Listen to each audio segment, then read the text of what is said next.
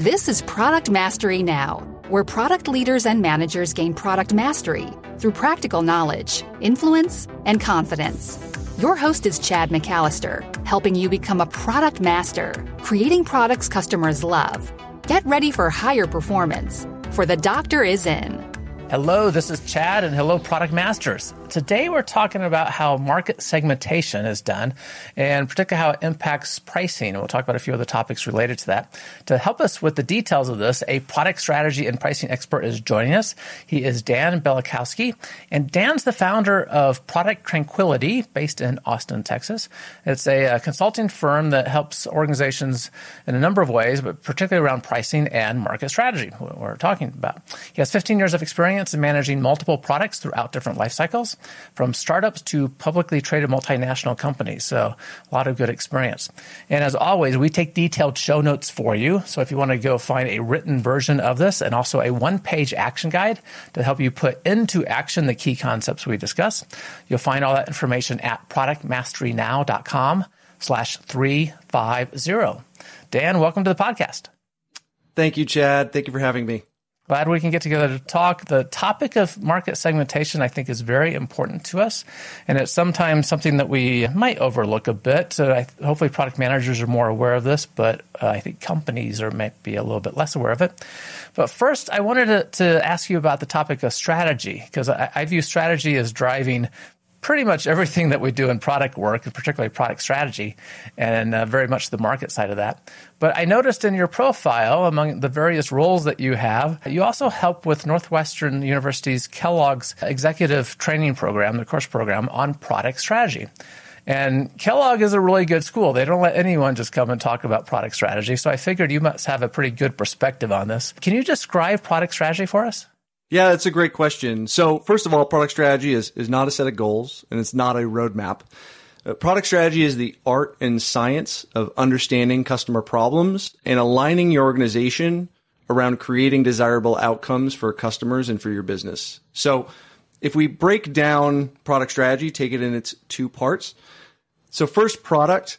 I actually think that problem management is actually more important for product managers than product management. So the idea is you want to become obsessed about your customers' problems and slightly less so about the product that you currently have in market. And so the idea there is, what problems are you really trying to solve and for whom? The strategy component, strategy has many definitions. There's a good book out there I recommend to any product managers listening, A Good Strategy, Bad Strategy, and that gentleman dives into very good detail on examples of good and bad strategy. But ultimately, strategy defines a current situation, an assessment of that situation, and a path forward to overcome the challenges you face and how to win. So putting it all together, product strategy is about orienting the company towards the problems that we will solve and how solving those problems for customers will positively impact the business. Okay. So I very much like the customer focus on that. We share the product strategy aspect, the problem management, right? And I've heard others, Steve Johnson has been on the podcast recently talking about product managers are actually problem managers, right? And we should be understanding the customer problem. And in that assessment of the current situation and kind of the path forward, the strategy, in my mind, often boils down to what you just shared at the end there, which is how to win, right? How do we win in this situation? Absolutely. So thanks for providing the kind of background there about product strategy. And that, as I said, I view strategy influencing everything we do in product work. So that must influence market segmentation. And I'm curious if you can help connect that together with us, right? And help us lead into this topic of market segmentation. I actually think about it in reverse order. Okay. I think that market segmentation influences your product strategy. So the way I think about customer segmentation and the customer research process is you're really assessing what is. As much as we could be sure about anything outside of at borders of our skin in the world, but really trying to understand what are problems our customers are facing and how much do they value solutions to those problems. And let me take a military example, for example. So imagine you're a general trying to guide your troops and you've got a landscape with different hills that your troops could take. The idea is that you want to understand what are the possible advantages, disadvantages, constraints of taking any individual hill. And so I really think about that same approach when thinking about market segmentation. It's really helping the general understand what is the landscape and what is the opportunity, challenges, and advantages of taking any particular position in the market. And so product strategy then is the process of deciding where you can compete and win once you've outlined that market landscape. Okay, I like that. I personally have used with several groups Ash Mariah's tool, the Lean Canvas. And I don't know if you're familiar with the Lean Canvas or not, but it is. I am familiar with Lean Canvas. Okay, great. This great one-page view, right, of 9 elements to help us think through, is there kind of a business case here for the product or not and getting everything aligned? And then what you were just saying about taking the hill, one example came to mind that we were thinking about a new product, and I actually don't remember what the product was at this time, but what I do remember was the best that we could come up with for being able to reach customers was through farmer markets. Going to the farmer market on Saturday and introducing this product to them. That seemed to be kind of the ideal customer group and how we could introduce it. And also seemed to be a really expensive approach for the price point of this product that just wasn't something that we could scale. And that kind of helped us identify, that fit between the product idea and the market segment and who might go after this. Which hill to take, right? Absolutely. That led us to think about different hills then, that this was not going to work well in the long term. I like that example. Do you have a company example that you've helped in terms of how you went about thinking about the market segmentation, where you started or how you discovered what really fit? Well, one example I really like, and again, I think everyone can relate to this one versus, some small company I've helped that no one's heard of, is Tesla. So Tesla, Elon Musk back in 2006 wrote an article called his secret master plan, and you can go look it up if you want. But ultimately, right, Tesla's mission was to accelerate, and is to this day, to accelerate the move away from fossil fuels to a solar electric economy.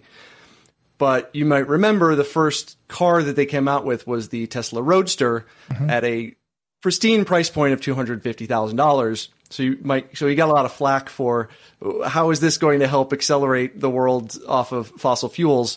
Eventually, he created the Model S, a slightly more reasonable $80,000 price point, and then now the Model 3 at a $35,000 price point. So I think this is a perfect example of understanding customer segments and aligning product strategy to sequentially attack those different market segments. So one of the things that Elon understood, and I haven't had a personal conversation with him, but you can get it from his writing, the electric motor has a distinct advantage over the combustion engine vehicles, which is it can immediately deliver power directly to the wheels. So the Roadster could easily every time beat a Porsche or Ferrari head to head. The question is, who cares about that? And who's willing to pay for it? And so he looked at this market segment of very high-end people who care about their 0 to 60 speed being world-class, best in the world. Now, these same customer segments didn't care as much about things like having an established long-range national or international charging network, which at the time they came out with the Roadster was not in place. So he was able to balance the segment that he went after, the value drivers of that particular segment. And then as they got better at it, also the company capabilities he had at the time, you probably heard, or your listeners may have, about production problems as the Tesla cars have gotten more and more mass market. Well, the Roadster doesn't have those volume problems, I'm sure, at least not compared to like the Model 3. And so he was able to look at the benefits the product was providing, align the customer who was willing to pay for those particular benefits, didn't care about other things they couldn't provide, what we might term the whole offer, and then the capabilities of the company to execute his strategy in a methodical way. Okay. So really matching up the value created by that product that was envisioned, right? The benefits it created to who cares about this product, right? Who's going to be the ideal customer for this? Absolutely. So that's good. And also very smart of him to create a sustainable revenue stream that would let him ultimately deliver on his objective of bringing sustainable energy to the world. So, which is still in progress, but we're seeing it happen more and more. Absolutely. Let's dive in a little bit deeper into how we actually do this market and customer segmentation, right? Maybe we're sitting around the table, we're in a startup or we're in a larger organization, we're thinking about a new product that we don't have experience with the customers that much yet. We've heard a few things from customers or market analysis, secondary analysis looks at some research and says, here's an opportunity. And we're trying to get our hands around who should we even be talking to about this product to gain some more insights, right? So where do we start with market segmentation? It's a great question. So one lesson I've learned the hard way is start at the top leadership of your company. The reason is you need to make sure that your executives understand that segments and segmentation is actually a thing. Many leaders think that their product that they're building is for everyone and they're going to go capture the entire market. And if that's the mindset in the building, it doesn't matter how fancy your segmentation scheme that you've gone and spent all this time and money creating is.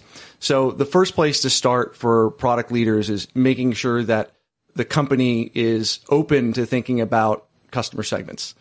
Mm-hmm. The second thing I would recommend is folks start early. So customer segmentation done properly helps every part of the organization. It helps product development.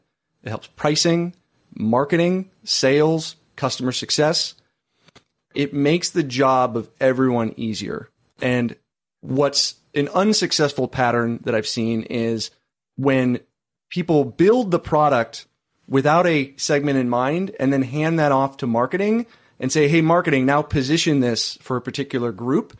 That's a segment or that's a strategy that is very unlikely to succeed and will cause a lot of heartburn. Yeah. And a comment on that, as a engineer, my background, it also strikes me that that's a product that may be created by engineers and not necessarily by people with a strong connection to customer. And it's just one of my pet peeves. I dislike seeing that the disconnect there between if we uncover a customer problem, well, let's make sure we carry our understanding, hopefully our firsthand understanding with the customers of that problem all the way through to launch so that if marketing is helping us with that launch, that they know what the customer problem actually was, what customers were talking about.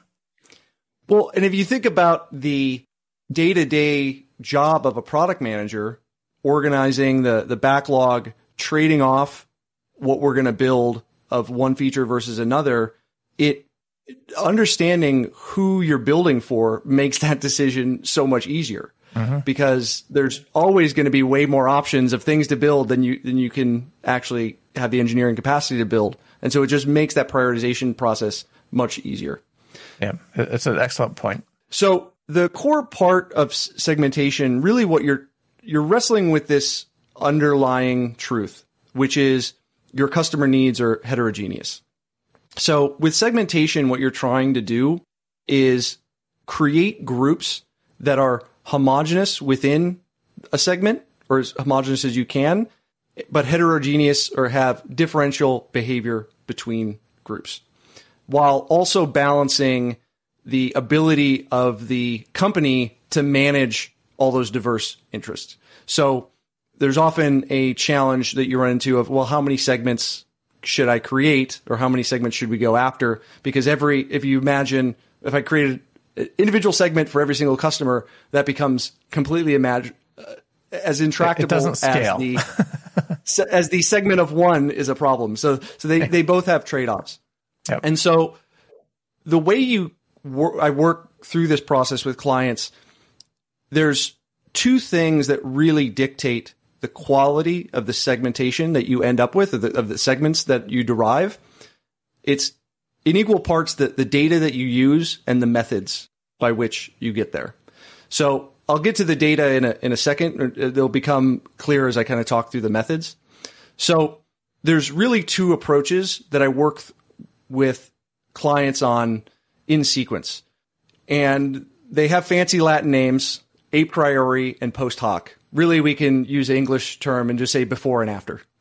So the a priori exercise is what I'll work with clients on first, because one, it allows us to have a very easy conversation that socializes this concept of segmentation and leverages expertise that's already in the building without confusing everybody with a bunch of other concepts that they don't need to worry about yet. So an a priori segmentation uses existing research or segmentation schemes. So for example, I might use customer geography, company size, industry vertical. And this has on its face some value, because you might imagine, if we think about industry vertical, that customers in that particular vertical, if I'm thinking about insurance versus manufacturing versus retail, well, I imagine insurance customers are more alike in the problems that they're facing day to day and the kind of solutions that they need than those that are in retail or manufacturing. The other advantage of an a priori segmentation is it tends to be much faster and cheaper, because you're using usually publicly available data or easily accessible data. It does have some drawbacks, and that's the fact that customer benefits that really drive the why of customers buy is not really part of an a priori segmentation. And existing segmentation schemes may not fit the exact business context or business purpose that you want to use the segments for. And so those can be drawbacks. But I use it, again, to socialize this concept of segmentation, also to surface assumptions and areas of disagreement or risk. So, if we imagine that, we break out 3 prototypical segments, let's call it small business, medium enterprise, and then enterprise customers as an example. And then you have different variables for each of those in terms of maybe their buying process, their technology adoption attitudes, the size of the company, the revenue. As we start filling in the blanks in that matrix that we've created, and have a dialogue among the internal team members, whether that's the executive or the frontline representatives, sales, customer success, product managers, we're going to come to realization of we don't know exactly everything we thought we did when we started this exercise about our customers. And there may be areas of disagreement, which is a positive at this stage because it defines areas of further research and investigation. And also areas of risk of just, hey, we actually really need to validate this and we don't have confidence in the item that we put here. So after that process is done, then we'll go through the post hoc segmentation. So here we're really trying to dig into what are the core underlying customer value drivers. And again, the pros and cons here mirror the opposites of what I went through in a priori segmentation, but it really starts with the customer's view of the world, what drives them to make purchasing and usage decisions. The approach is better for a particular business outcome because it's contextualized to how the segments are going to be used. The trade-offs are it's going to cost more, take more time. And often to do the post hoc analysis, you need some sophisticated statistical tools that maybe are not the skill set inside the company. So the idea there is that, I'm going to use things like customers' jobs to be done, uncovering those through external market research, customer interviews, do a quantitative assessment based upon that research, usually some sort of offline survey, and then some statistical analysis on top of that to arrive at profiles, often bubbling up into, what we would term as personas in the product management world that are differentiable and truly, different ways that those customers look at value.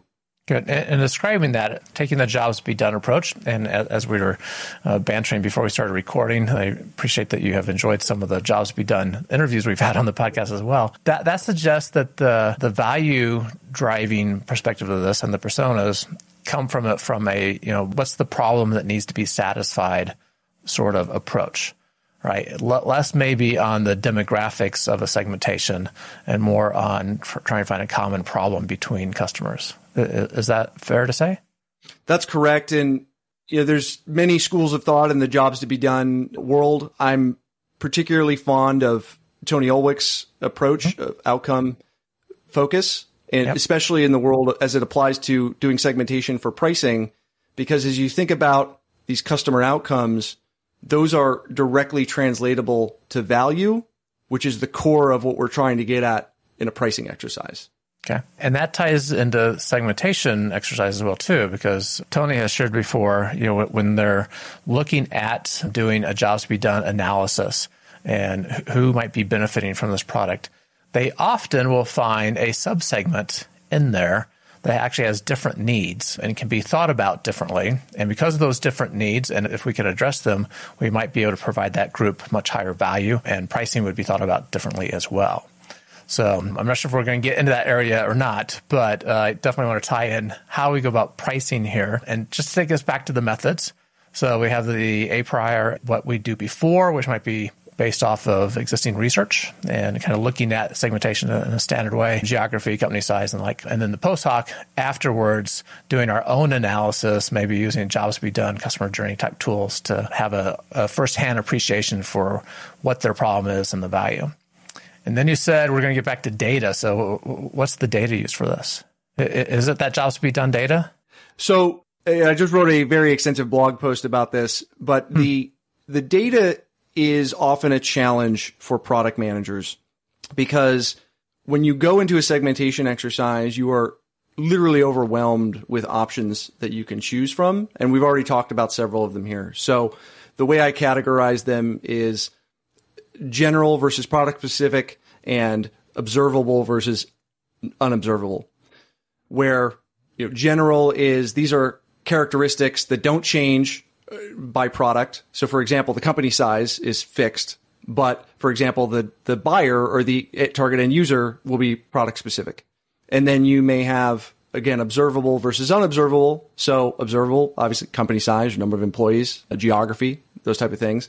There's unobservable might be the types of data we'd get from jobs to be done interviews, where I'm learning more about the situations, the context, the motivations, relevant competitive alternatives. And I use that very specifically from a jobs to be done context, where when most product managers or most marketing folks think about competition, maybe you're a startup, you're thinking about the 5 other startups that are doing the same thing, but then you go talk to your customer and they've never heard of any of you. What they're doing is they're paying Johnny the intern to update a spreadsheet every week. So Johnny the intern is actually your relevant competitive alternative, and you're not going to find that out until you go talk to those customers. All right. So the idea is that with the difference between a priori segmentation and a post hoc segmentation, those tend to use more of the observable, externally observable characteristics. And the post hoc is when you really go in, try to extract the situations, the outcomes, the motivations, the obstacles that those customers are facing, and you doing a deeper analysis around those. Okay, very good. We have to have the data, and we have to know who our competition is. And I tend to be a fan of when we are starting with segmentation, especially for a product that is new to us, we have less familiarity with, they might be new to the world perhaps, of niching down as much as we reasonably can. Right. So like, for example, you talked about in a priori, we might look, if it's a B2B product, we might look at industry vertical. And maybe we say we're going after insurance companies. And perhaps our CEO views insurance companies as some homogeneous, holistic pool, right? But I'm quite sure when I start talking to insurance companies, the one-person agent, the 12-person small business, the 20,000 employee insurance company, all will have very different perspectives about what they, and even if the needs are similar, they're going to have very different perspectives about actually how they need to be approached, I think, and what marketing messages they would pay attention to. Fair? Yeah, absolutely. And so what you're really talking about is, can we isolate the factors that are causal to the purchasing behavior? The reason why, and the jobs to be done, the big hire and the little hire. There may be, it may be because they're an insurance company versus a manufacturing company, but is there something going on inside that particular organization, whether it's insurance company A to insurance company B, that is different, that makes one a better buyer than the other because of a particular situation inside that building? And I think you also hinted at another challenge. The reason you need this more advanced statistical analysis is because of this multivariate problem we've just outlined, right? So you've got insurance company. I matrix that with size of company. I matrix that with geography. I matrix that with whatever, the how they manage their IT environment, whatever it might be. And so now you have a very large statistical problem as you bring back data from the market, trying to differentiate what really makes one group different than another. So this is where the statistical analysis part comes in. Yeah. And you gain incredible insights when you're actually having those customer interviews. I had the very valuable experience of being part of sales once in B2B. And I never expected to be doing sales at all as an engineer, but that was a great experience. And it was interesting to me how often we would run into the question from a prospect, and this was large financial companies. Well, have you sold it to XYZ? Someone that they view as their either peer or really competitor, right? Mm-hmm. And to break into that space, we couldn't break into it before we had kind of the reference account that group saw meaningful to them, right? If it was some company that they never heard of or wasn't part of their peer group, it didn't really matter to them. And so figuring those things out would be really useful. Absolutely. Yeah. As you get farther and farther down the rabbit hole, the number of variables and things you need to think about worrying about becomes quite intense. And so that's one of my hopes from some of the blog posts I've been laying out is helping product managers sort through a lot of those decisions of what they need to look at and why. Excellent.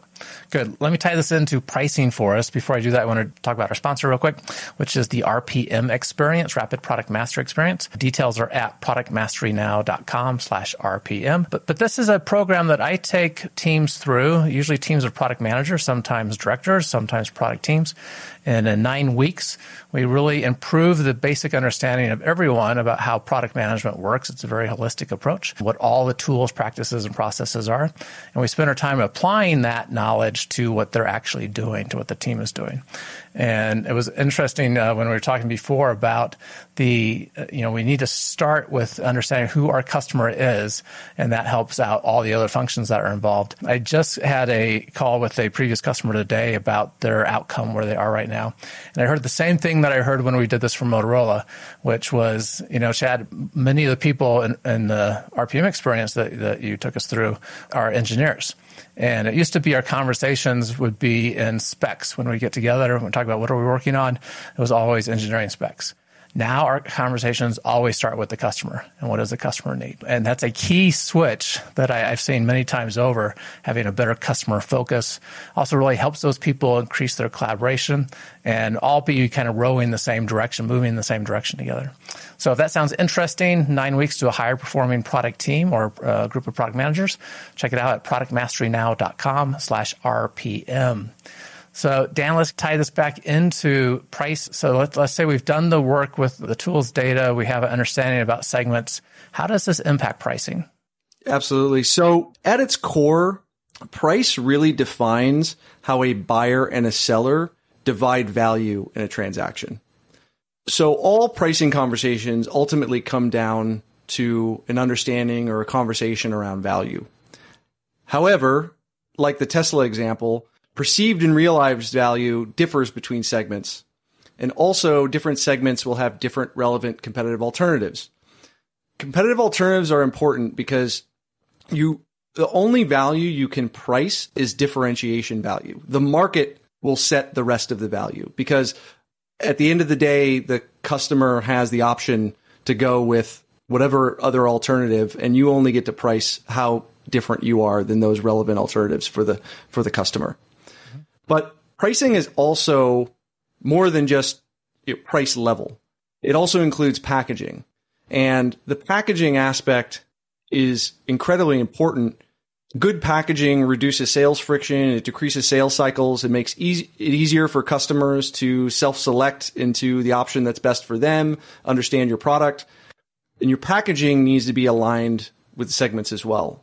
Yeah. And just to be clear on this point, because we have people that are in software listening, that are in building products, that are in food all across the plane. Can you describe packaging for us because it has different connotations?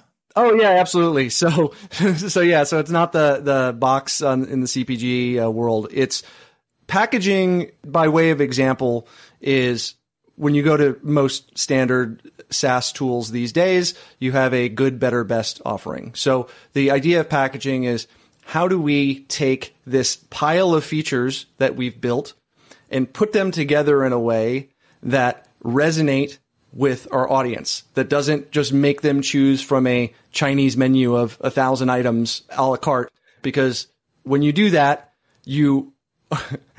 my other product manager friend has a phrase, overwhelm customers with value and then they leave. So the idea is you want to give them a set of choices, but not too many, and definitely not one. So packaging is the art of taking all of your features and presenting them to customers in a way that's palatable and that moves all of your deals forward as fast as they can, because customers are able to grasp it. Sales representatives who are helping customers, based upon a couple of qualifying questions, are able to recommend a set of features to them in a preordained way. So understanding your segments first really assists the packaging exercise. Okay. So does that packaging, so I think of this as a menu of options that we have figured out makes sense to categories of buyers in some sense. That Correct. Could be looked at as a sales technique, right? We're trying to give more tools to our professional sales team to be enticing to a group of customers. It could also be a way of maybe appealing to a larger segment that we know has some subsets in there. And so we're trying to define these packages to appeal to those subset segments. I just wonder how you think about that packaging as what it's doing together as we go approach a customer, right? Because on one hand, I'm thinking, well, if we really understand the customer's needs, I'm going to offer them the package that is for them. Why do I need to give them a menu of options?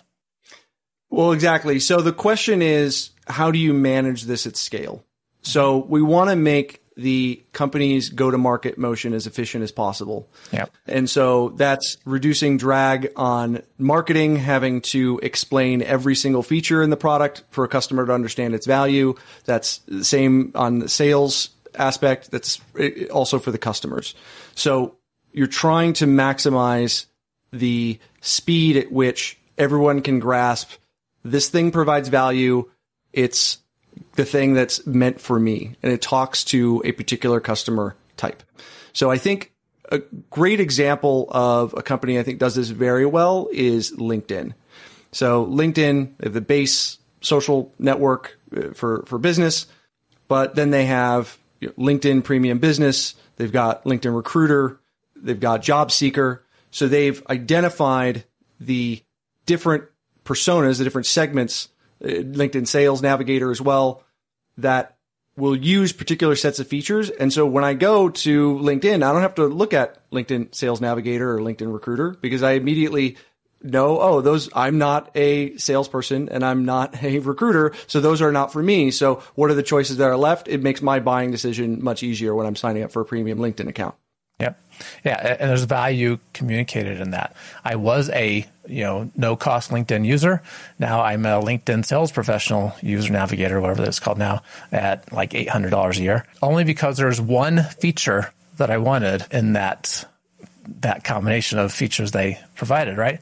But that offered me enough value to say, okay, I'm in, I'll pay my money so I can get that feature. Yeah, that's often a challenge in the packaging process. And it's a challenge that I run into with my clients all the time, where you have to make hard decisions in the packaging choice. And sometimes you end up in a situation like this where you have one feature in the package just above.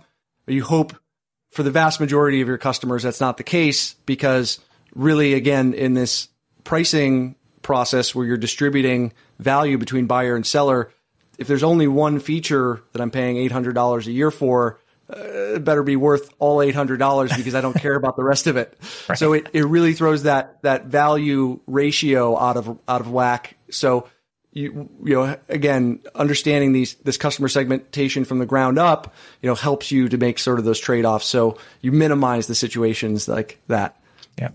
Very good. Okay. Thanks for taking us through this kind of journey from strategy to segmentation to pricing and how some things fit there. In the show notes, I'll make sure that we have a link to your blog article about this for more details as well. And we'll talk about some other resources in just a moment. But as listeners know, we love innovation quotes around here. What quote did you bring us, and what does that mean to you? Yeah, Chad. So I really like the quote. I think it fits well with our conversation. It's by Ted Levitt, the loved marketing guru at Harvard Business School. If you're not thinking segments, you're not thinking. And too often, leaders think their product is for everyone. This is almost never true. And as I mentioned before, this leads to a bunch of downstream problems for the rest of the business. It makes a bunch of things harder, deciding which features to build, pricing, messaging. So the more focused you are on a particular type of customer, the easier it is to clearly define why you are the best choice for that customer. Yeah, and the easier it is for them to find you as well. Most of us tend to find experts when we need help, not the generalist. And so you have to position yourself as the expert to your segment. And if you're all things for everyone, you're a generalist, and people aren't going to be very interested in working with you. So I like that quote. He's well known for his quarter-inch drill, right? Quote that people can go look up. But I love that one as well. But if you're not thinking segments, you're not thinking. Love that quote. Okay, how can people find out more about the work that you do and the resources you have available? Absolutely. Well, you can connect with me on LinkedIn at Dan Balcauski, pretty easy to find. And then I post regularly on my blog at producttranquility.com. That's Product Tranquility, all one word. Okay, so LinkedIn profile and producttranquility.com. Very good. Well, once again, Dan, thanks for joining us. And Product Masters, if you're listening, you find the written show notes of everything we discussed, as well as that one-page action guide to take action on our key topics at productmasterynow.com/350. Dan, thanks. Thank you so much, Chad. I had a blast. Thank you for listening to Product Mastery Now, where product leaders and managers gain product mastery through practical knowledge, influence, and confidence. By listening, you are becoming a product master, creating products customers love. Find additional resources at productmasterynow.com. Keep innovating.